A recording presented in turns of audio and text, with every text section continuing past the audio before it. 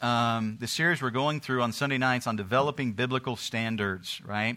And I hope by now, when we say the word biblical standard, I hope by now you've kind of caught on what this definition is of a biblical standard, right? So can somebody tell me what is, when we say we're talking about a biblical standard, what do we mean by that? What's kind of the definition we've been using of a biblical standard these past couple weeks as we've been going through this, right? So let me tell you, what would we say is the kind of definition of a biblical standard? All right, I'm going to have to start all over again then, right? All right, we're going to go back 2 weeks, you know? Yep. It's a rule that we impose upon ourselves to help us stay true to our convictions. There you go. That's right. That's why you got to sit on the front row. That's right. The front row gets it, right? It is a rule that I impose upon myself, right? It's a rule that I impose upon myself to help me to keep these biblical convictions that I've found in the Word of God. Okay? So again, these are not standards that I impose on other people. In fact, as we've gone through this, I just the examples that I've given, I've said these are mine. Right? These are my personal standards, okay? And so understanding that standards are, this is why we call them personal, right? Personal biblical standards, okay? And so understanding that these are personal biblical standards, these are rules that I impose upon myself to help me to keep the convictions that I believe I have gotten from the Word of God, okay? And so we looked at a few last week. I'm not going to go through those. But tonight, I want to bring a couple areas of caution. When we're thinking about developing biblical standards, there are some things that we need to be cautious about. Okay? And so we're going to look at a couple of these tonight. And one thing that we must be careful of is following a standard based upon a denomination or a religious organization that is taught as undisputedly true. Does that make sense? So we're careful that we're not following a standard that a religion or a denomination or an organization is teaching, and they're just saying this is absolutely, undeniably, emphatically true. Okay? In 1 John, how many of you are in 1 John? I'm in Ephesians. I need to get to 1 John, right? It would help if I was there. In 1 John, where is 1 John? There it is. In 1 John chapter 4, notice what John tells us in verse number 1. Beloved, right? Beloved. Who is he speaking to then? Believers, right? He's speaking to believers. Beloved, right? Believe not every spirit, but try the spirits whether they are of God, because many false prophets are gone out into the world. Okay?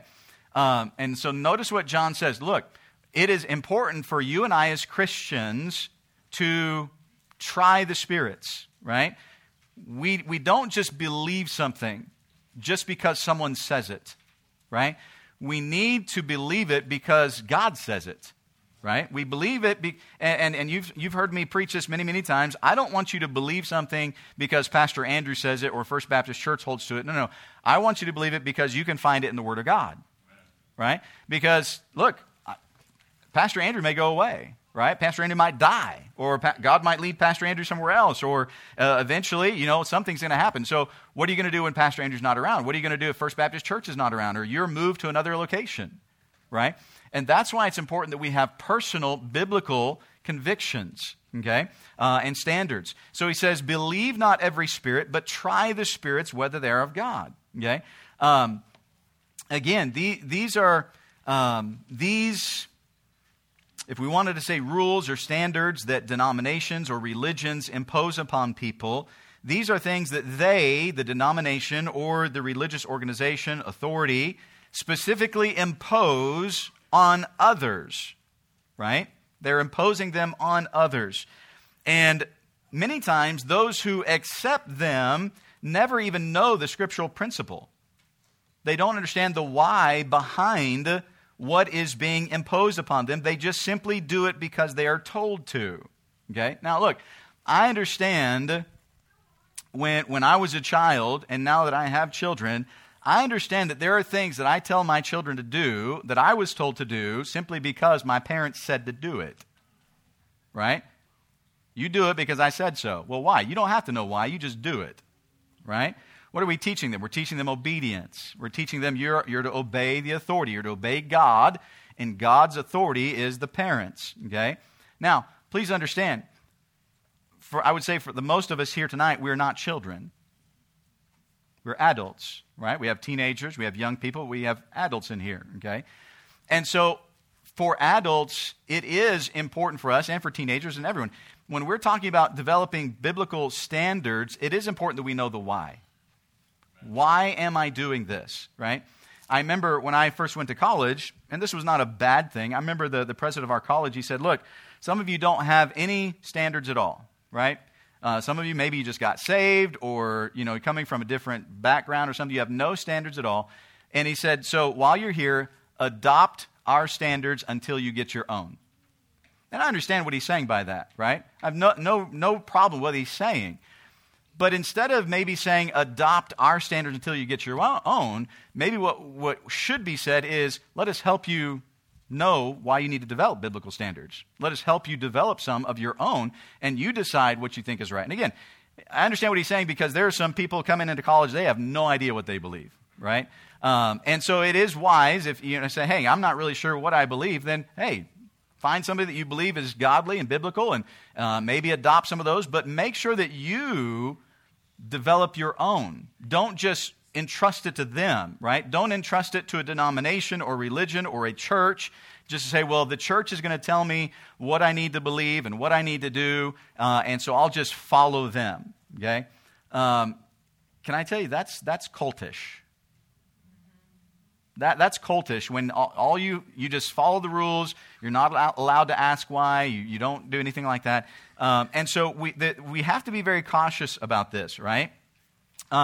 If we aren't careful, we simply look for people to tell us what to do without any scriptural basis, or we choose to abandon all standards and simply live for self, right? Can I say I'm afraid this is what's happening with a lot of our young people in church? We're telling them live by certain standards, right? But we're not teaching them the why.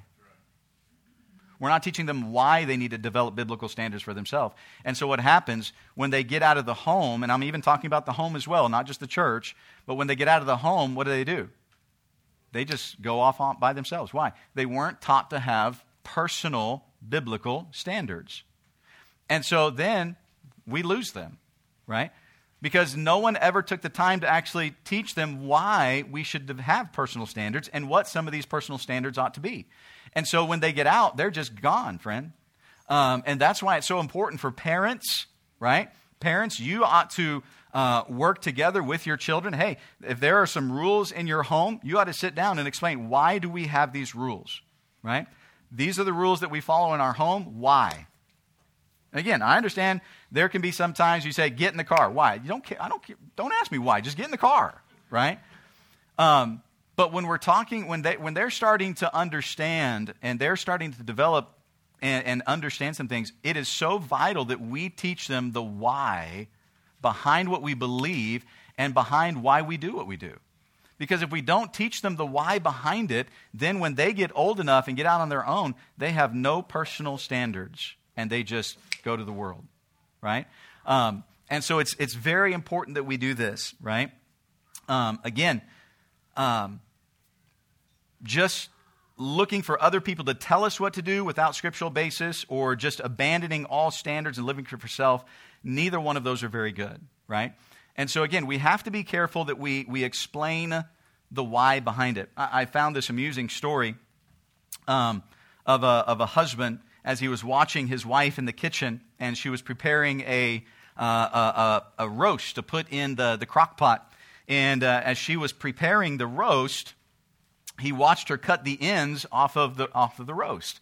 And then she put the seasoning on it and all this kind of stuff. And then she put the roast in the crock pot. And then she wrapped up the ends she had cut off and put them back into the fridge.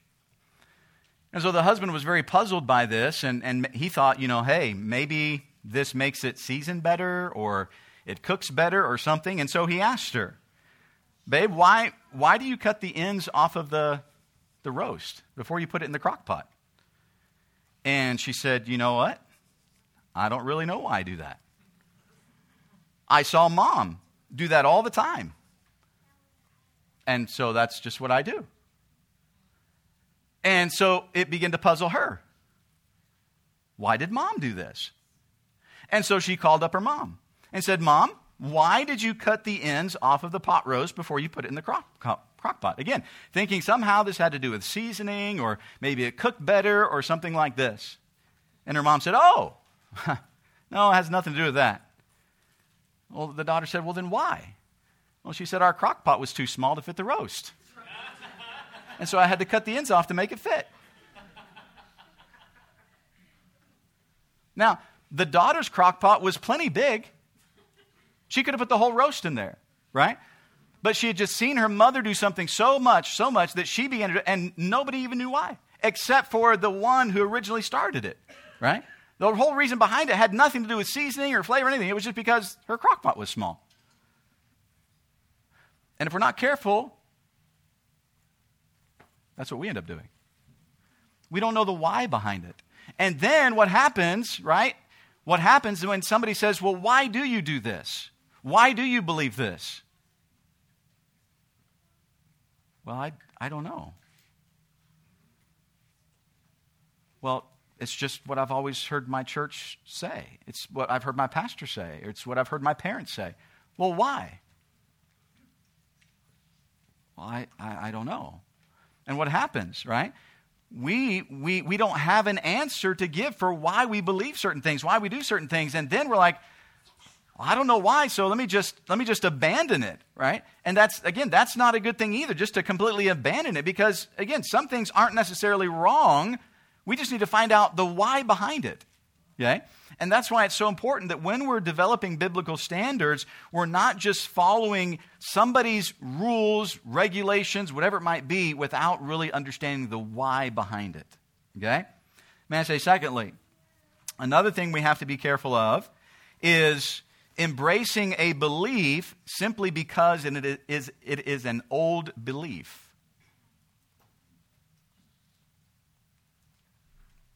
Just because it's old doesn't mean that it's always right. Okay? We shouldn't sing hymns just because they're old. Because I can take you to some hymns that are in our songbook that are old, that I believe are doctrinally wrong. But it's old, so we should sing it. No, we don't sing it just because it's old. We make sure that it's doctrinally sound before we sing it, right? Again, there are certain songs. I don't like our church to sing them. I'm not saying the song is bad. I'm not saying the author was a bad person. It's just I don't like the doctrine that it teaches. So we're not going to sing it. But it's an old hymn. I don't care. Just because it's old doesn't mean it's good, right? And just because it's new doesn't mean it's bad. Do you understand that Amazing Grace was new at one point? What? Amazing Grace was new? Yeah. Before John Newton wrote Amazing Grace, there was no song Amazing Grace.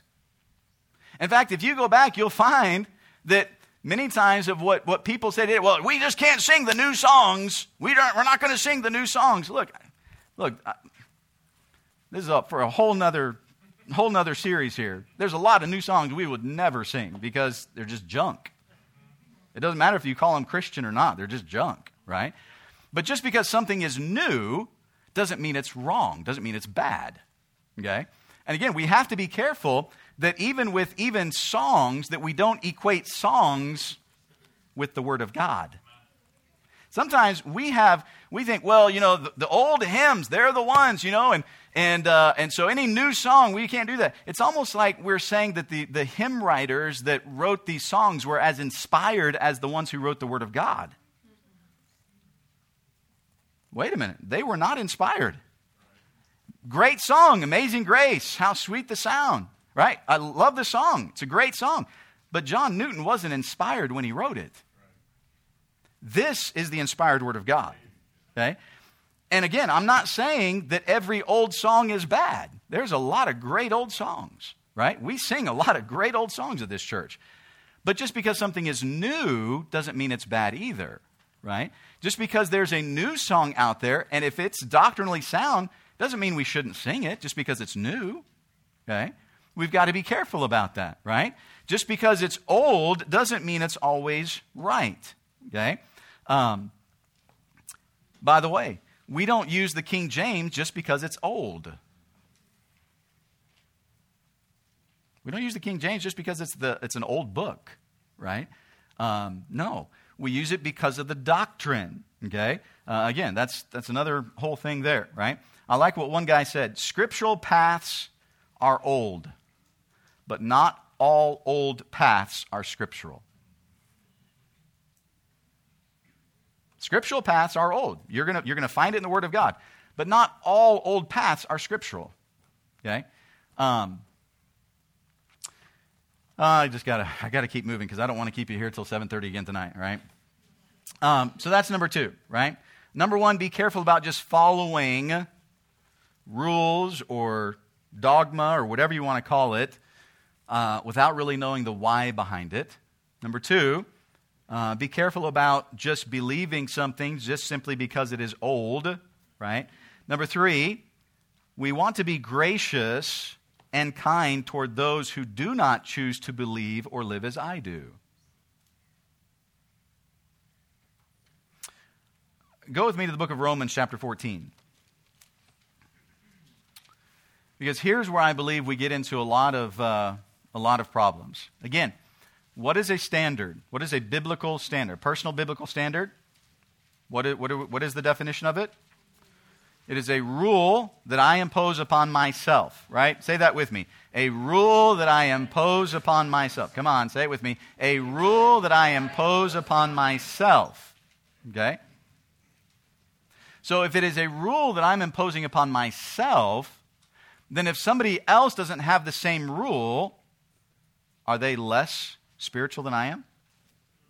Are they less important than I am? And see, here's where the problem comes. Many times we develop biblical standards for our personal life, and then when others do not develop those exact same standards that we have, well, they must not be godly. Because after all, we are the epitome of godliness. Whoa, wait a second. Hold on. These biblical standards are rules that I impose upon myself, right? And so I have to be careful that when others do not have these same biblical standards, that we don't start looking down at them and thinking somehow they're less spiritual or less important, okay? So think about this in Romans chapter 14. Notice in verse number 10. But why dost thou judge thy brother? Or why dost thou set it not thy brother? And again, I know people like, judge not lest ye be judged, right? Well, one, that's in a totally different context of Scripture that Jesus is speaking of. This is speaking of this idea of standards, right? And what does he say? Why dost thou judge thy brother, or why dost thou set it not thy brother? For we shall all stand before the judgment seat of Christ. For it is written, as I live, saith the Lord, every knee shall bow to me, and every tongue shall confess to God. So then every one of us shall give account of himself to God. Now notice, how many times, what does Jesus say here, right? God says here, every tongue, or back in verse number 10, he says, for we shall all stand before the judgment seat of Christ, right? So we're all going to stand before the judgment seat of Christ, no doubt. But how do we stand before the judgment seat of Christ? Do we stand before the judgment seat of Christ as a church? How do we stand before the judgment seat of Christ? Individually. So you're not standing at the judgment seat of Christ on behalf of anybody else except for yourself. Individually, personally, right? Again, watch what he says again in verse number 12. So then every one of us shall give account of, what's that next word? Himself to God, or herself, right? Individually. Let us not therefore judge one another anymore, but judge this rather, and here's what he's saying, that no man put a stumbling block or an occasion to fall in his brother's way.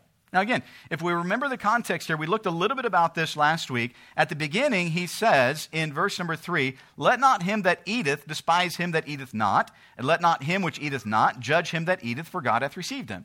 So he's using this example of someone who says, I'm not going to eat meat, and somebody says, I love meat, right? So he's giving this example here, right? Which one is wrong? None. Neither one is wrong, right? One person can have a personal standard that says, I'm not going to eat meat. Cool. Another person can have a personal standard that says, hey, sign me up for the buffet, man. You know, I'm going to chicken and pork and ribs and all that kind of stuff. That's where I'm going. Cool. Neither one are wrong. They're both right. Why? Because it is a personal standard that they have set for themselves. Okay? And this is what he's saying here, right? When we go down here, let no man, in verse 13, let us not therefore judge one another anymore, but judge this, that no man put a stumbling block or an occasion to fall in his brother's way. So he says, look, neither one is wrong. What we need to judge is not whether they have the same standards that I have. No. That's not what we're judging. What we need to judge is, am I putting a stumbling block before them? Is what I'm doing causing them to stumble? Well, what does he mean by that? Well, he goes on. I know and am persuaded by the Lord Jesus that there is nothing unclean of itself. Paul says, I know there's nothing unclean. But did every Jew see it the same way that Paul did? No. Not every Jewish Christian saw it the same way Paul did. There were some Jewish Christians that chose not to eat things that they had been taught were unclean. Right? Again, that's what we just read that back earlier. There are going to be those that don't eat meat, those that only eat vegetables, those that will eat the meat that the law provides, and so we don't eat pork, we don't eat certain things like that. Who's wrong? Neither one. Neither one is wrong, right? I like these guys on the front row. They are answering, they are listening, right? Some of you, yeah, I'm telling you. I told a joke to a couple of them earlier. We need some. Well, never mind. I can't do that. Not enough time. If you want to know the joke, go see Jonathan and Brenton over there. They'll tell you the joke, right? After the service, not right now. Don't turn around and ask him, Brother Jeff. I see you turn around. What's that joke? No, not right now. No, just kidding. So he goes on, right? But if thy brother be grieved with thy meat, now walkest thou not charitably. Destroy not him with thy meat for whom Christ died. Let not then your good be evil spoken of, for the kingdom of God is not meat and drink, but righteousness and peace and joy in the Holy Ghost. So he says, look, if you know that there's a brother over here that says, hey, I don't have a problem eating meat, I don't have a problem eating pork, ribs, all that kind of stuff, but I know that there's a brother over here, right? Caden, come here. Caden. You really wanted me to call him, didn't you? Yeah. He was like, I want to go. No, your name's not Caden. All right. So here's Caden, right? And Caden says, I don't eat meat. He is just one of these guys that just said, hey, again, I don't think there's anything wrong with somebody else eating meat, right? But my personal conviction is I'm not going to eat meat, right? Okay. This is Caden, right? So he says, I'm not going to eat meat. Well, I say, hey, I don't think there's anything wrong with eating meat, so I'm going to go ahead and eat meat, right? Caden, I'm going to have you over for lunch, man. Come over. We're going to come over for lunch. Come over for lunch. Man, I have been working on the grill all day, man. I have been smoking these ribs, and man, these steaks, we got some sirloin, and we've got roast and all this kind of stuff. Man, we are going to eat good tonight. Now, what does that tell him? I know he doesn't eat meat, and I've invited him over, and I have all this meat to eat. What does that tell him? I care nothing about him. All I care about is myself and my liberty. Remember what Paul said in Galatians? Brethren, use not liberty for an occasion to the flesh, but by love serve one another. Right? How can I be serving love to Caden if I know that he doesn't eat meat, but then I invite him over and all I have is meat to eat? What am I doing? I'm putting a stumbling block in his way. I am causing him to stumble. Now, same thing. Caden, you're over there. Don't eat meat. You're going to have me over for lunch. Invite me over. All right. Let's have some lunch, man. What do we got here? Salad.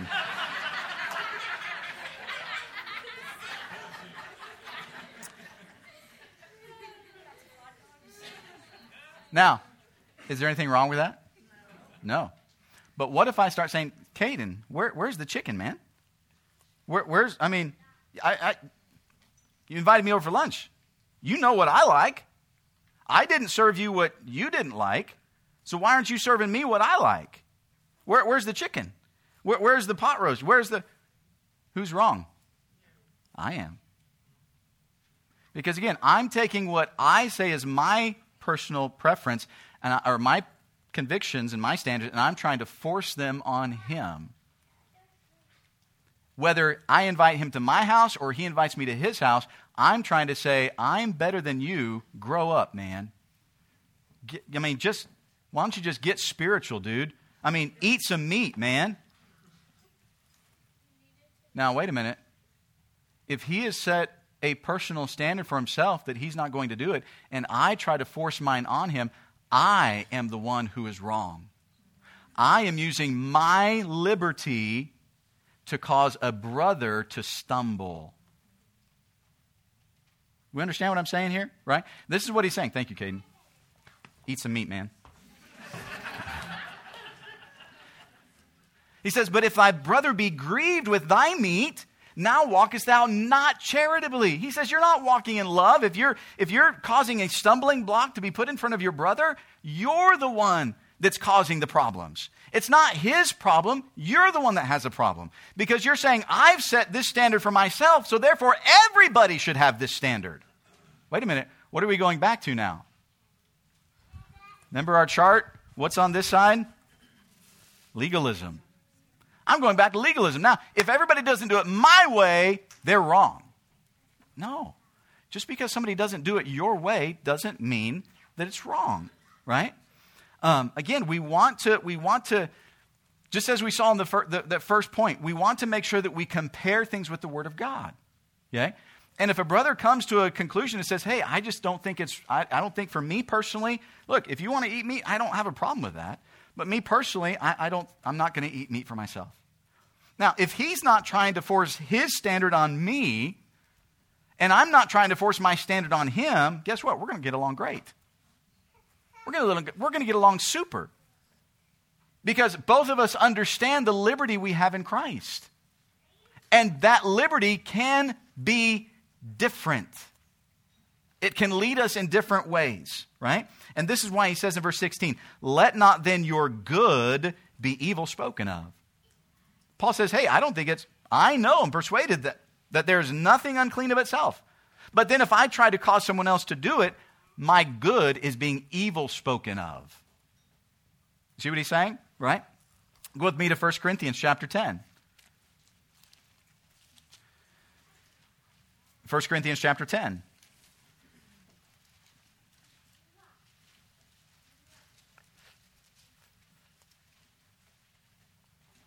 Notice in verse number 23.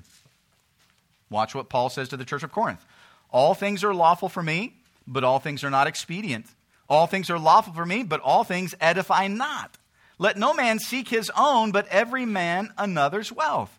Whatsoever is sold in the shambles, that eat, asking no question for conscience sake, for the earth is the Lord's, and the fullness thereof. If any of them that believe not bid you to a feast, and ye be disposed to go, whatsoever is set before you, eat, asking no question for conscience sake. But if any man say unto you, this is offered in sacrifice unto idols, eat not for his sake that showed it, and for conscience sake, for the earth is the Lord, and the fullness thereof. Conscience, I say, that thine own, not thine own, but of the other. For why is my liberty judged of another man's conscience? For if I by grace be a partaker, why am I evil spoken of? For that which I have given thanks. Whether therefore ye eat or drink or whatsoever ye do, do all to the glory of God. Again, Paul's saying something very similar here, right? He's talking about this liberty we have in Christ. He says, all things are lawful for me, but all things are not expedient. Again, we don't have time to get into the whole depth of what was going on in Corinth, but in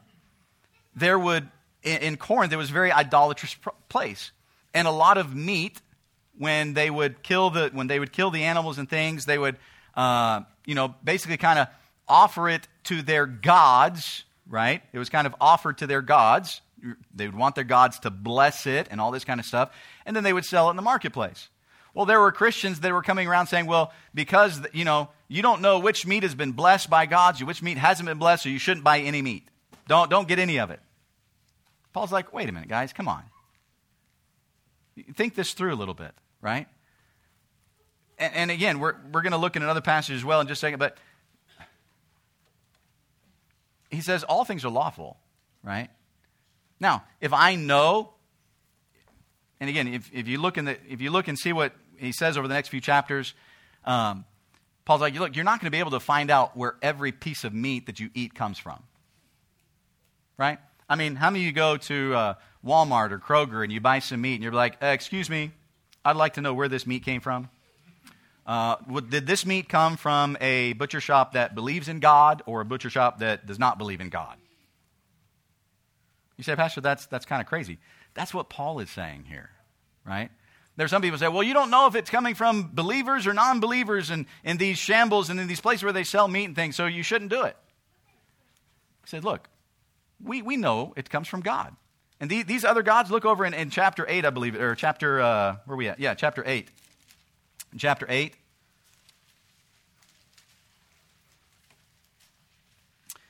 he says, now as touching things offered unto idols, we know that we have all knowledge. Knowledge puffeth up, but charity edifieth. And if any man think that he knoweth anything, he knoweth nothing, yet as he ought to know. But if any man love God, the same is known of him. As concerning therefore the eating of those things that are offered in sacrifice unto idols, we know that an idol is nothing in the world, and that there is none other God but one. You say, guys, what's the problem? We know these idols are false gods. They're false gods, right? They're fake, okay? And what he says, for though there be that there are called gods, whether in heaven or in earth, as there be gods many and lords many, for to us there is but one God, the Father, of whom are all things, and we in him, and one Lord Jesus Christ, by whom are all things, and we by him. Howbeit there is not in every man that knowledge, for some, with conscience of the idol unto this hour, eat it as a thing offered unto an idol, and their conscience being weak is defiled. But meat commendeth us not to God, for neither if we eat are we the better, neither if we eat not are we the worst. So he's saying there were some Christians that were saying, hey, because this meat has maybe been offered to idols, I'm just not going to eat any meat. Okay, if that's what you want to do, that's fine. But don't try to impose that on everybody else. Because there are, again, as Paul is saying, look, we know there's only one God. There's one God, one Lord. All these things are false. So whether somebody has offered it to an idol or not, doesn't bother me. You know why? I know who the true God is. And by buying it, I'm not worshiping that false God. Okay? Now, we don't have time to get into the whole thing, but he says if you're actually, we just don't have time to get into it. There's no way. So again, what Paul is speaking about here, right, is making sure that we are gracious to those who do not develop the same standard that we have. Okay? And again, sometimes a Christian will set a standard for himself to protect him from a circumstance that would weaken him to a besetting sin or an area that he is weak in. Okay? You can look at this passage. You can go back to Romans chapter 13. Romans chapter 13. In verse number 14, he says, but put ye on the Lord Jesus Christ, make not provision for the flesh to fulfill the lust thereof. He says, look, there's going to be some that are going to have to set some standards, again, these rules that I impose upon myself to help me keep these convictions that I have from the Word of God. Okay? So there are going to be some Christians who will set a standard for themselves to protect them from a circumstance that would weaken them to a besetting sin. Okay? We talked about this, I think it was a week or two ago, right? If somebody that had a problem with alcohol, right? They say, hey, I'm not going to go into a restaurant that serves alcohol just because of, I remember what I was like before, and I don't want to give the devil any place to tempt me in that area, so I'm not going to go to that. Not a problem. No problem there. But then for that person to say, so I'm not going to go there, no Christian should ever go there. Well, hold on. What are we doing now? Right? Again, these are standards, these are rules that I impose upon myself. Okay? These are rules that I impose upon myself. And so you need to know your weaknesses, right? You ought to know where you're weak. And I think we all do. We may not want to admit it, but we all know where we're weak. The devil knows where we're weak because that's where he tempts us all the time, right? And so we need to know where we're weak, and we need to set up standards to help you keep your convictions, okay? Sometimes that means even denying ourselves of non-sinful things that others may do because we want to please Christ in our life. But I'm not going to say because another person does it that they're sinful and that they're somehow less than I am. If I've imposed this rule upon myself, if someone else doesn't do it, right, I'm not going to condemn them if they don't have the same standards that I have. We're not setting standards for them, we're setting standards for ourselves, right? And again, much of life is about choosing who you want to please and who you want to look like. And that ought to be the Lord Jesus Christ. We want to please the Lord Jesus Christ. We want to look like Christ, right? We're made to please God. So even in the way we dress, we ought to want to please God. We don't want to just dress to fit into the world and things like this. Everything is about wanting to please God in our life, okay? Last week, I think I gave you the 3 requirements in setting up biblical standards. We ought to love Jesus enough to want to please Him, right? We ought to know the Bible well enough to know what pleases Him, okay? And then have enough Christ-like care to make it real every day. I mean, here's the thing, right? Standards have nothing to do with earning God's love or keeping our salvation. Look, our salvation is settled. It's settled. So the standards that we're doing are not trying to earn God's love or keep our salvation. They're simply rooted in biblical principles that we've seen throughout Scripture, and we've set these standards for ourselves because we want to please the Lord in how we live. We can't do anything to make God love us more or less, but I do want to please Him in how I live my life. Again, I want to please Him. It's not about pleasing everybody else. It's about pleasing the Lord, right? So applying biblical principles does take discernment. We have to be discerning in this, okay? Sometimes you'll find that a standard needs to be set, not by how it affects me, but how it affects others. How it affects somebody else. Again, I'm going to think about them. I'm going to think about what they are looking at, how they are seeing things, okay? And I'm going to be careful that I don't just impose my standards upon them, okay? And this takes discernment, right? I may not have the same standard not to eat pork, okay, or meat or something like that. But if my brother or sister does, then I want to be charitable to them. I want to be loving to them. Even if we went out to eat somewhere, right? If we go out to eat somewhere, and I know they don't want to eat pork, then I'm probably not going to order pork or meat, right? I'm going to be charitable to them.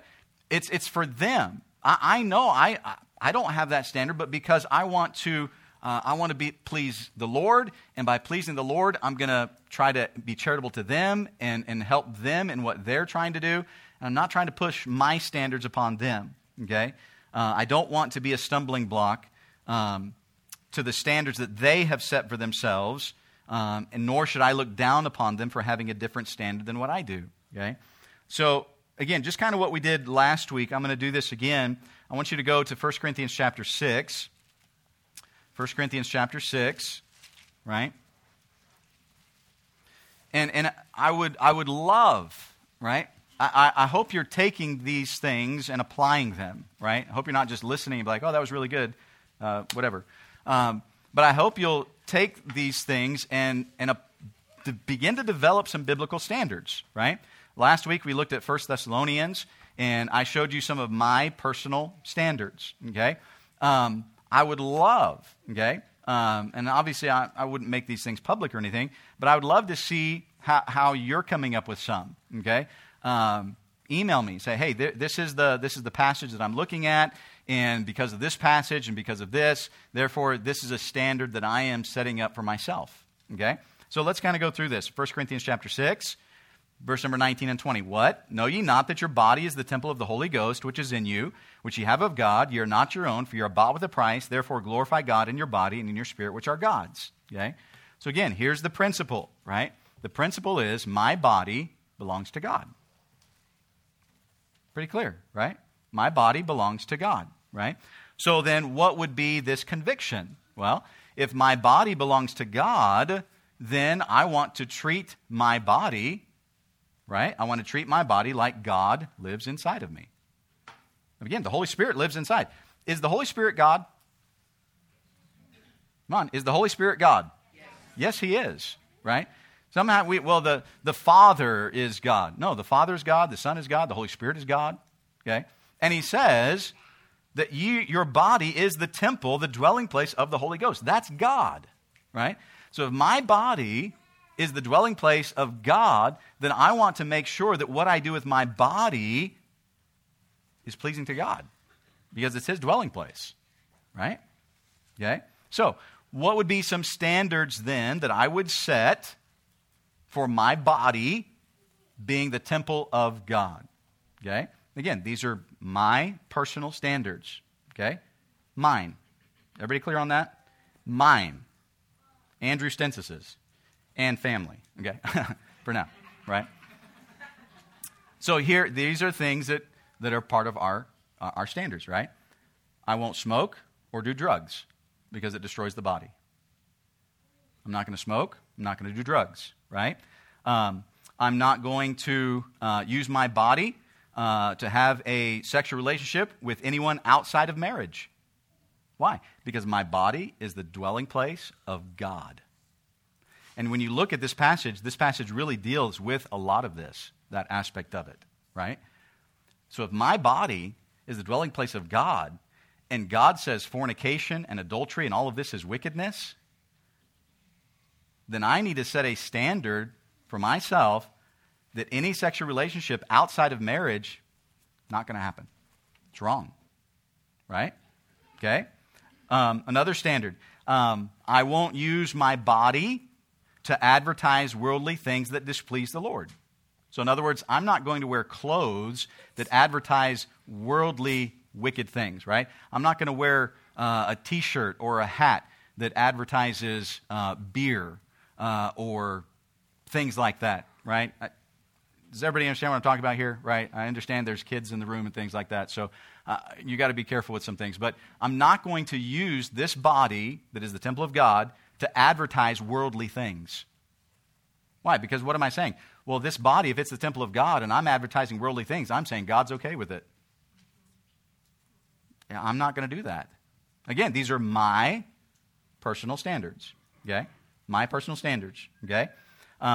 So whether it's shirts or sweatshirts or hats or something like this, I remember in Uganda, a guy came up and he gave me, it was like a tie clip, I think it was. He said, "Pastor, I want to give you this tie clip." And I was like, "Man, thanks, I appreciate that." And I was wearing the tie clip. I wore it for a couple of Sundays. And one of the guys came up, they said, "Pastor, do you know what that is?" Nope. It's a tie clip. Yeah, but the logo that's on the tie clip, do you know what that is? Nope. I said, "Pastor, let me tell you what that is." He told me.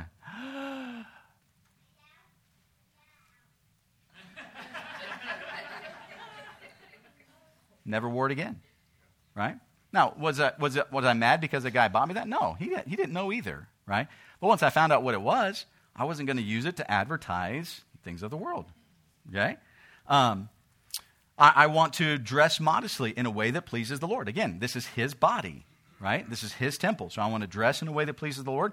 I want to be careful with what goes in the eyes and in the ears of this body, right? We talked a little bit about what goes in the mouth last week a little bit, right? There are certain things that really we shouldn't be putting in. But even with our eyes and with our ears, I want to be careful that what is going into the body honors the Lord, because this body is His temple, okay? And again, whether that's what I listen to, whether it's music, whether it's what I watch, or all these different things, we have to be very careful about this, right? We have a thing that we use at our home. We don't watch anything without using this, right? Some of you may be familiar with it. It's called ClearPlay, right? If it will not run through ClearPlay, we do not watch it, right? Because clear play removes any type of language, it removes any type of scenes or anything like that. It takes it all out, right? So now, just because we use clear play doesn't mean we watch everything. Don't misunderstand me. But there's nothing that we will watch in our family that does not run through clear play, right? I don't want my children hearing those things, seeing those things. I don't want to hear those things, see those things, right? And so we're very careful. Again, what is going in, right? Same thing with music, things like this. Same thing with books. Same thing with the internet, right? What is going in, okay? I'm going to set some standards. Again, these standards are rules. These are boundaries, right, that I am imposing upon myself and upon my family because I'm trying to protect us, right? I understand my body belongs to God. It's the temple of the Holy Ghost. And so I'm going to set some standards in my life to help me to honor the Lord with my body. Okay? Again, these are mine, right? But as I look at this passage, my body is the temple of the Holy Ghost, right? I belong to God. I've been bought with a price. Therefore, glorify God in your body and in your spirit, which are God's. So I'm going to set some standards here, okay? That these are things that I'm not going to do with my body because I want to honor the Lord, okay? How about this, right? And then we'll end with this here. There are standards, and you might think this is funny because I've really been a pastor all of my life, but there are standards that I have set for what church I will attend.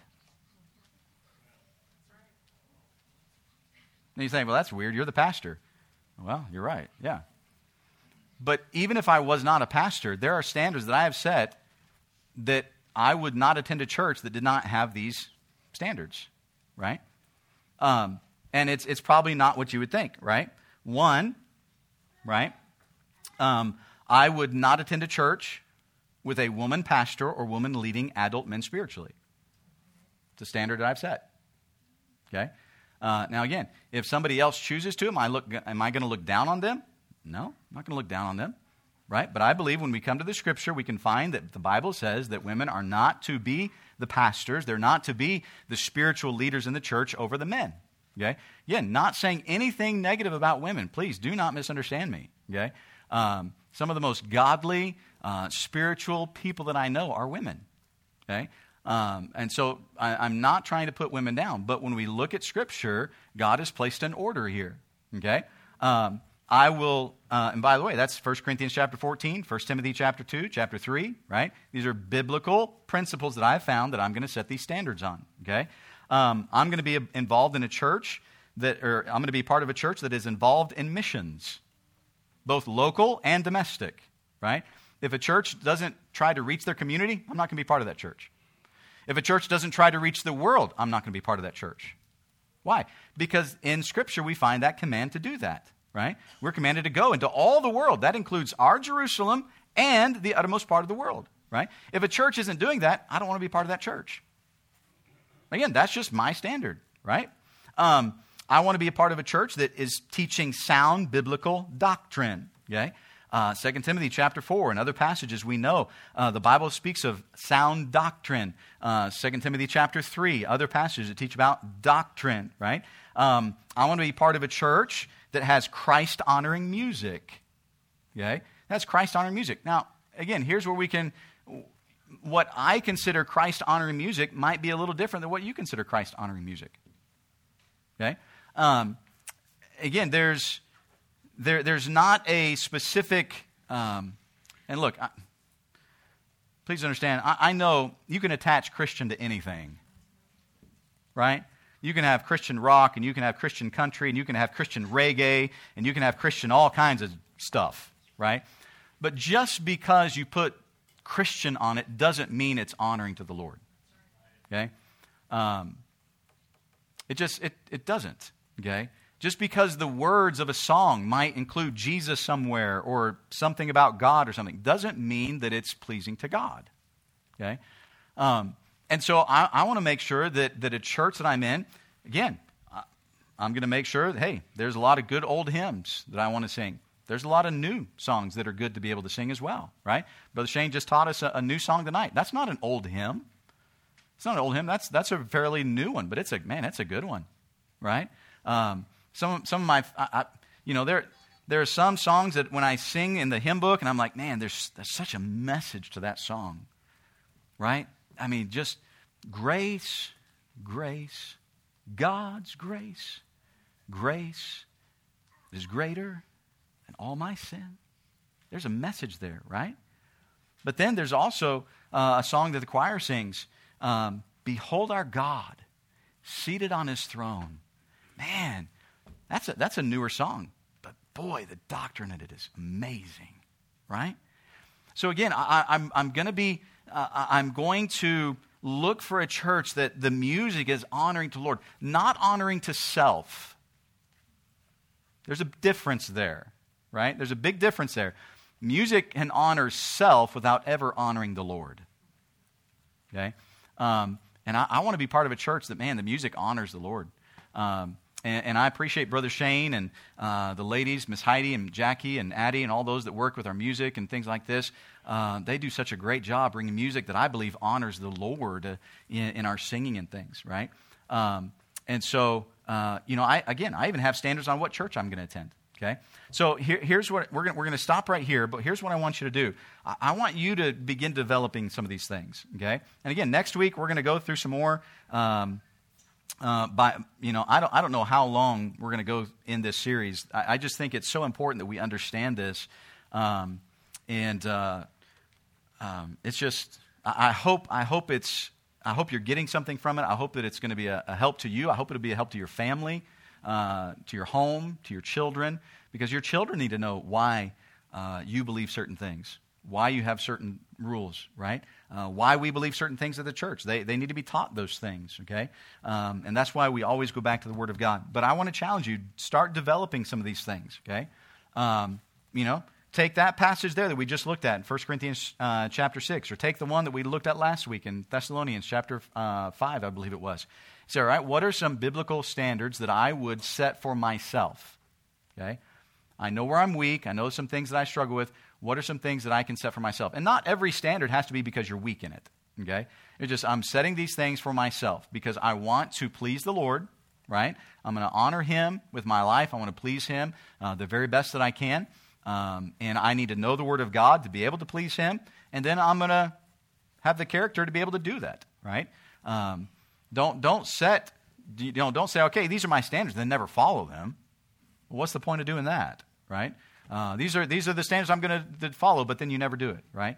And so begin developing some of these things. And again, like I said, I'd love to see what you're coming up with, and that would even help me to know maybe better how to explain some of these things as well. So shoot me an email, say, hey, this is a passage that I saw, and this is the principle that I got from it, and so this is a standard that I'm setting. And again, you can see how you can develop more than one standard from a passage of Scripture, right? You can develop more than one standard from one verse. It doesn't have to be one verse, one standard, one verse, one standard. And you can have one standard with multiple verses, right? Multiple verses in it. Or you can have one verse with multiple standards in it. There's no right or wrong way to do this, okay? I think what's important is that we do it, right? We begin developing these things so that we're trying to live a life that's honoring the Lord, protecting ourselves from the devil. Because again, look, we know, the Bible tells us in Peter, the devil's like a roaring lion walking about seeking whom he may devour. And if we don't have any barriers, if we don't have any guards, right? We're not talking about legalism, but we're not talking about license. We want to live in liberty, okay? And the freedom that is here when we simply follow the Lord, right? We're not trying to live like somebody else, and that person's not trying to impose their standards upon me. I'm searching the Scripture, I'm letting God lead me, and I'm developing these standards for myself to help me to please the Lord, how I believe God's leading me in this, all right? Let's pray together. Father, we do thank you, Lord, for your word. And Lord, we know your word has the answer to all of life's questions. And Lord, how important it is that as Christians, we begin developing personal biblical standards in our life. Lord, our children need to know why we believe certain things so that as they grow older, it's not just this is what mom and dad said or this is what the church said, but Lord, that they have these beliefs as well, and they can go back to the Word of God and see why these things are there. And so, Father, help us with this. And, Lord, these areas of caution, may we be cautious in what we're doing. Lord, not trying to, earn your love or earn salvation. Lord, that's already been taken care of. But, Lord, we do want to honor you, and we do want to please you in how we live our life that would bring glory and honor to Jesus Christ. And so, Father, help us in these things. And, Lord, just give us wisdom and discernment. Lord, that you would just be honored and glorified through it all. In Jesus' name we pray. Amen. Amen. God bless you. Again, don't forget, if you need to register for the Father-Son thing, my wife will be in the back if you want to register there, or you can do it right online at fbceaton.com. All right? I am told that it is pouring rain outside, so praise the Lord for that. Amen? That's right.